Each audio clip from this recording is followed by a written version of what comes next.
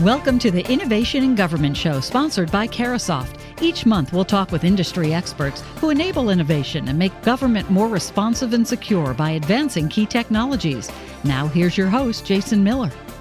Welcome to the discussion. My guest is Rick Howard, the Chief Security Officer for Palo Alto Networks. Rick, welcome back to the program. Thank you, sir. It's fun to be here. Now, we enjoyed the conversation last time. We'll have another good one today, so plenty to talk about at that. Just don't set expectations for me. I don't want to disappoint anybody. You will not disappoint. I remember from last year. But while we set some expectations, let me give you a little bit of context for our discussion today. From the beginning, OMB has made cybersecurity the linchpin of its IT modernization strategy.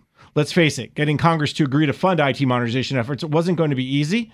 But given all the recent breaches from OPM to JP Morgan Chase to Target, using cyber as a reason agencies need to modernize was not a heavy lift for lawmakers to get behind. But here we are 3 years after the OPM breach, and agencies continue to face the same challenges.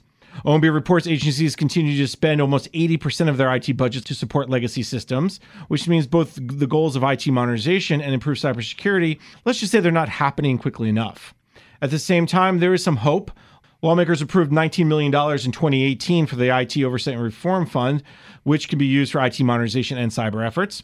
DHS is spending $722 million this year, including $102 million on the Continuous Diagnostics or CDM program and $287 million on the National Cybersecurity Protection System, both helping agencies improve their cybersecurity challenges. So there's money coming in for agencies to address their cyber needs. It's not just through the IT modernization channel. So they do have this great opportunity to address both of these challenges, and my guest will tell us how. Once again, Rick Howard, the Chief Security Officer for Palo Alto Networks. So Rick, let's start at the beginning. The IT modernization, the cybersecurity, it's like chocolate and peanut butter. It's like peanut butter and jelly. You see, I like a lot of peanut butter in my life. I do, yeah. Maybe talk about that central theme for IT modernization and why cybersecurity fits there perfectly. Well, I think it's a perfect time right now. Okay, that's the big news. Okay, the big technology change that's happened in the last 5 years, let's say, is it has been acceptable to move your operations to the cloud. And however you want to do it, you can use one of the big providers, you can do your own cloud, you're going to do some kind of cloud services like a SaaS service like Gmail, let's say, or Salesforce or something like that. Those have become acceptable applications to run in your environments. And the reason that's good news for the government is this is your chance to upgrade and modernize. The money's coming in, and you have this new opportunity to deploy your security tools and your operational tools into these new environments. So why would you duplicate what you have done in the past? Okay, here's your chance. You have a chance to modernize as you move to this new environment. So it's pretty exciting for the entire industry, but especially for the government. We've been talking about cloud, however, for 7 years. I think cloud first policy is back in 2010. So we're pushing almost 8 years now. Maybe why is today different than a year ago or 5 years ago? Well, it's different because it looks like it's working. It's on those hype cycles, when everybody talks about it at first and it sounds really great, but no one's really done it yet. So we're kind of waiting around to see what happens. Well, too many people have done it. Too many organizations have gone there now and had complete success. I was talking to one government organization in Southern California. They just decided to bite the bullet and go everything. Okay, get rid of all legacy stuff that used to be behind their perimeter and in their data centers and put everything in the cloud. And it was a big bite, especially for a smallish government organization, but man, do they reap the benefits now. One of the things that OMB just recently did is put out their new Cloud Smart policy. And this is an update from the Cloud First policy going back to 2010. And underneath there's three kind of pillars, and one of them is all around security. Maybe talk a little bit about the intersection of cloud and security and how, as agencies are moving to the cloud, they have to kind of keep that security front and center. Yeah, I think even before you even go there, you have to realize that there's two kinds of cloud deployments. And pundits like us, we get up and we just kind of throw cloud out there. But there's really two kinds. There's really SaaS, software as a service. This is like having a Microsoft Azure out there, Office 365. Like they're running your email server basically for you, okay? And you kind of tie into that, and they run it for you, and you put your data in there. And that's SaaS services, software as a service. The other kind is IaaS, infrastructure as a service. That's where you want to go to one of the big three or some other cloud provider and say, I need a Linux box in a virtual space. So let me push a button and spin up a Linux box to run my web server or whatever application you're going to run. And so you are more in charge of that. Okay, they're not running it for you. They just gave you a facility to run those kinds of services. So there's two different kinds to look at, and there's different ways to secure it. one of the things we have to remember as network defenders is the cloud providers are not responsible for your data. Okay, it's a shared security model in our world. That means the cloud providers, they secure their infrastructure, but you as the data owner have to make sure that your data is secure. And what's happened is kind of confusion out there because cloud providers have been offering security solutions for their environments, right? And so what that means is you guys, everybody, network defenders, are trying to deploy another set of security controls in these environments. And last time I was here a year ago, we were talking about there's too many tools deployed anyway, right? I would say medium-sized organizations have 15 to 20 security tools deployed. Medium-sized companies have about 50 to 60, and large ones like big banks and big governments, they have over 150.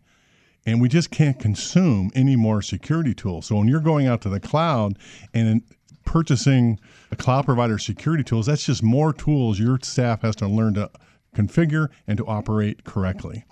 The good news is the technologies out there today, that the technology you have securing your perimeter now can be deployed easily into these cloud environments. And so you can have the same policy and same security posture that you have behind the perimeter in your cloud environments. That's an interesting concept. You talk about the security tools being used today on the perimeter can be pushed out to the cloud.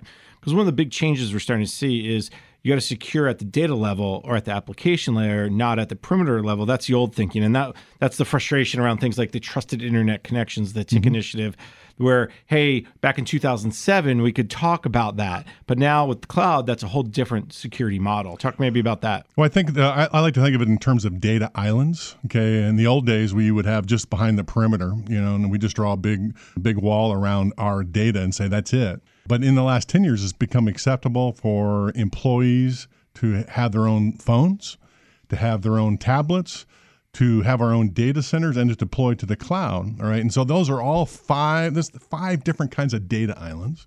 All right. And we need to secure all of those because our organizational data is in all of those places. And so that's kind of the thought process of why you'd want to have the same technology on all 5 islands, so that you can make it easier on your staff to implement and not make it so complex. I think that's a great point, to kind of thinking about it as islands, because you're right. It's almost like a connected set of islands. If I'm on one island with my phone, but then I go to my laptop, then I go into the cloud somewhere, each of those are separate, but they're all kind of connected by, we'll say, some bridges. And let's go a little further. So if you're not putting some security, some guardrails on those bridges, it's easy to fall into the ocean. I'm going way too far. No, I love the metaphor. We'll just keep using that metaphor, right? But that's what happened. And as all this has developed, security providers and technology providers said, we have to provide different tools for each of these environments. It's just not true, right? You can put your same security environments in all of those places. The question is, you should demand it. And if your vendors don't do that, you should be finding vendors that can. Rick, talk maybe a little as well about this idea of how you manage all these security tools and this idea that if the lower number of tools that I'm down to, the easier it is to manage. Very similar to this idea of the fewer internet gateways I have or the fewer instances I have, the easier it is to protect. This is really hard for network defenders, okay, because what we were taught early on, when I started this back in the early 90s, okay, we were taught 2 kind of best practices: vendor in depth, okay, and complexity is the enemy, all right? I guess I will throw a third one, best in breed.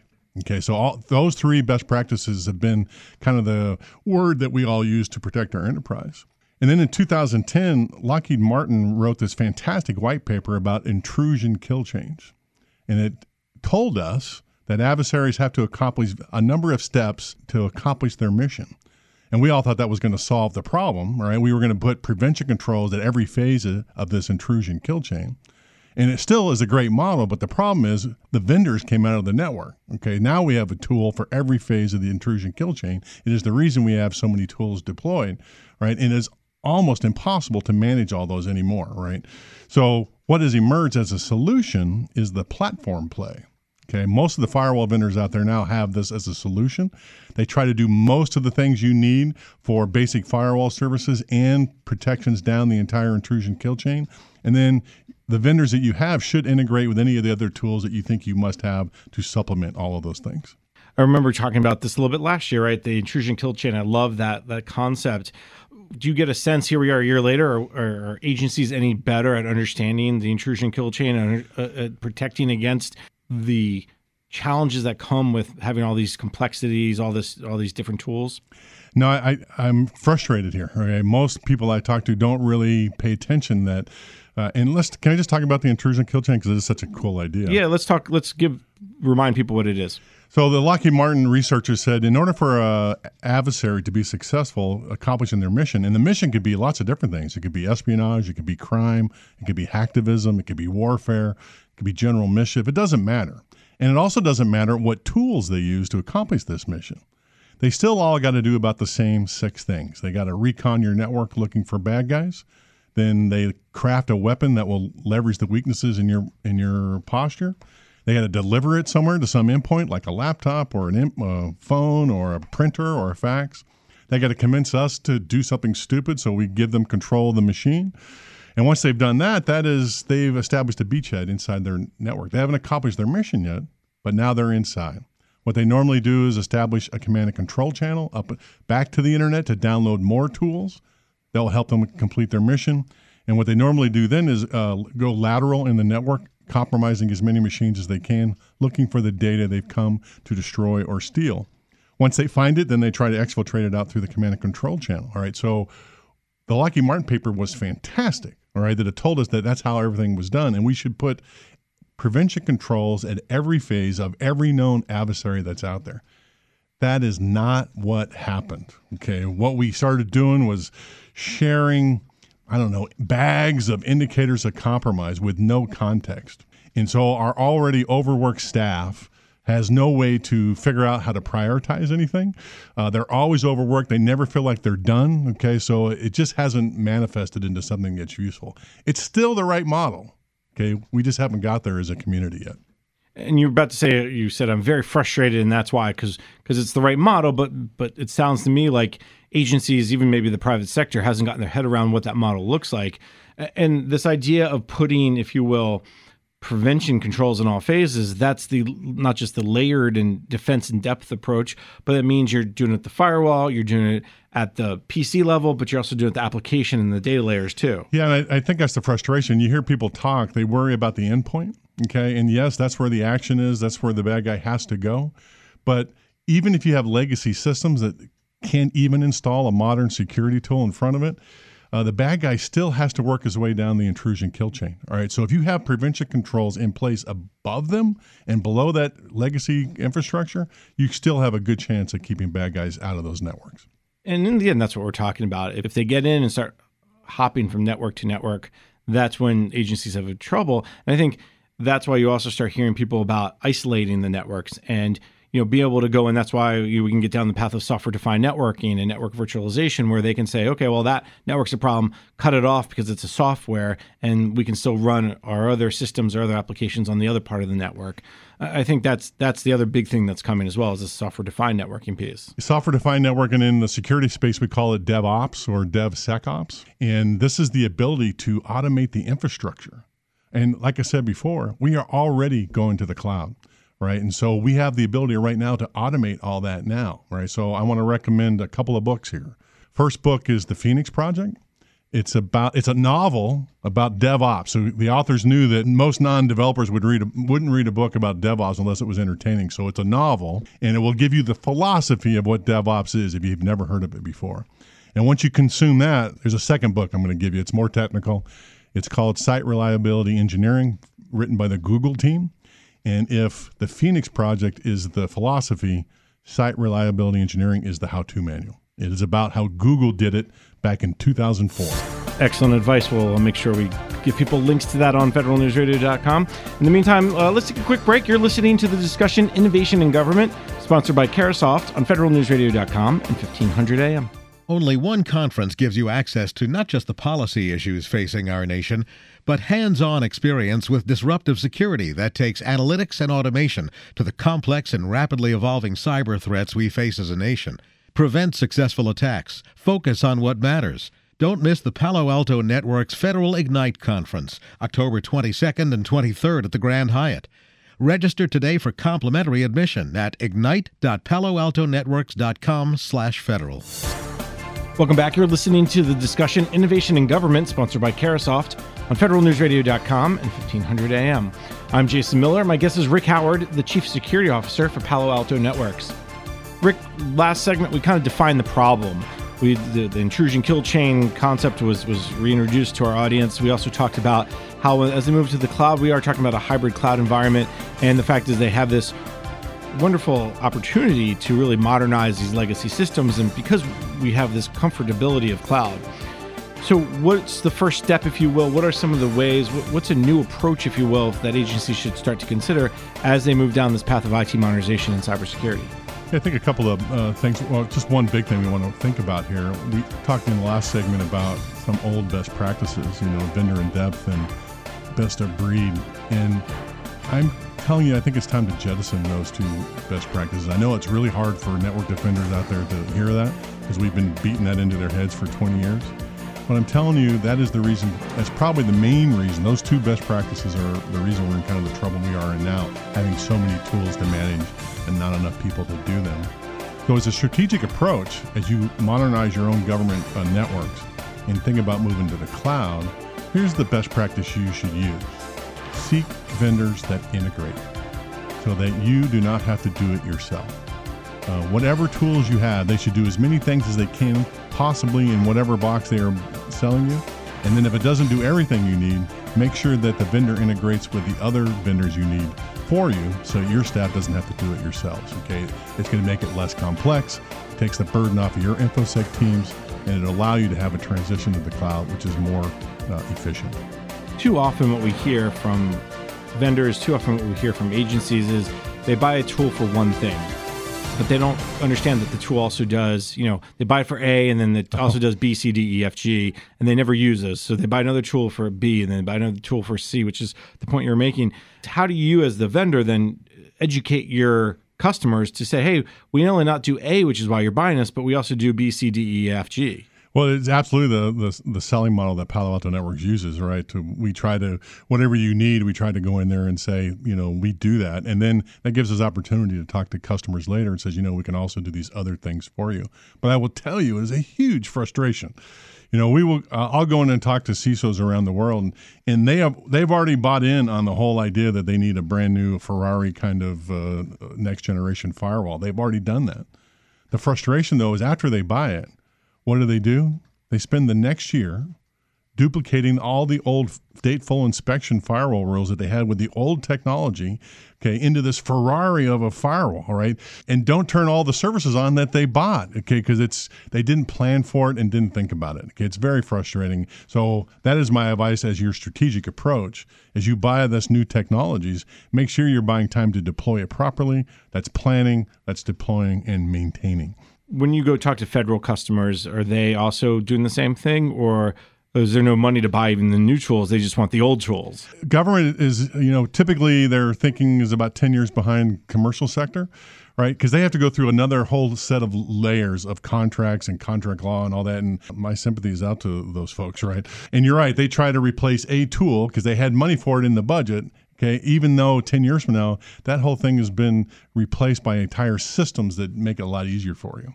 When you start explaining that we have these other capabilities on this tool that you've already bought, that's already deployed across your entire network, do they go, oh, really? Tell me more? Like, what's the reaction? Because it just seems to me a lot of times, and we were all victims of it. Wow, I didn't know my DVR could do that. I have the same thing. My daughter was showing me the new thing on an iPhone where you can push the keyboard down and move the cursor around easily.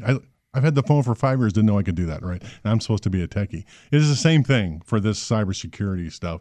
I'd say it's about mixed, half and half. Okay, half are, oh, wow, I can do that. Let me go play with it and see what works. The other half are dumbfounded. Okay, that I don't even know how to start even doing that. So I'm not sure what advice I could give them for that.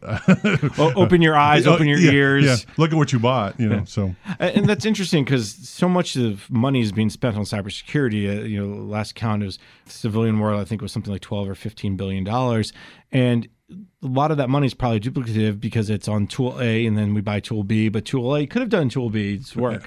So that's why I'm always kind of asking that question. Are you seeing some patterns, some trends where agencies are starting to kind of wake up a little bit and say, we've got to change our approach, which will take us down the acquisition question in a second. But again, is it a CISO issue? Is it a CIO issue? Is it an acquisition issue? Who's driving this duplication? Do you get a sense? That's a great question, right? And I think it gets kind of lost in translation from what I need to what actually gets purchased and what I can get through the contracting system and actually deployed in my networks. So it's a little bit of all of that, and it's kind of a bit of voodoo magic to get it through there, all right, and to make something deployed. It's interesting, though, the governments especially, they're still thinking about the 3 tools we used back in the 90s.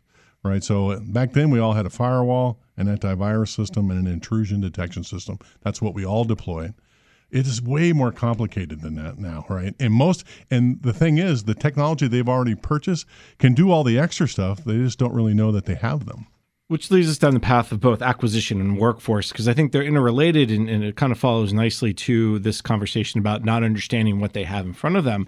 On one hand, it's a workforce issue because they have to have the skill sets, they have to have the understanding. On the other hand, it's an acquisition issue because what are you buying? Do you even know what you're buying? Mm-hmm. So let's start with the workforce piece, because as we also move to DevSecOps, that also changes the workforce. So when you guys start talking to the cyber workers in the agencies, should they be prepared for this kind of new environment of cybersecurity? Yeah, that's a great question, and it is totally changing. Okay, so when I started, security professionals were security professionals, and some of them might have known how to code a little bit. In 10 years, we're all going to be coders first and security professionals second because of the DevOps movement. Okay, and what we have discovered is that we're going to automate not just the security tools, but the infrastructure that supports them.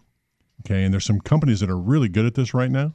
It's Google, it's Facebook, it's Salesforce, it's Netflix. Have you heard about Chaos Monkey at Netflix? I have, but why don't you tell us more about it? Netflix is so good at this DevOps thing, all right, that they on purpose run modules that destroys segments of their network randomly. They want their developers, their infrastructure developers, their security developers to write code that is resilient enough to handle random outages wherever their network resides and still deliver my house of cards to me on Sunday night, right? So it is fabulous. That's how amazing that is. Most of us are nowhere near that, and we need to get there, right? So it is basically having to code the infrastructure to do it. Now, there's 2 things here, right? It is the DevOps coding that has to go on in the security operations centers. And then there's the DevOps stuff that has to go on in just the movement to the cloud and our data centers. And those are 2 different things. In the SOC, we are automating the alerts coming in from all of our devices out there and making sure that humans don't have to respond to every single one of them. The goal for government organizations is to get out of Tier 1 and Tier 2 service with humans responding to that. That should be all done by code.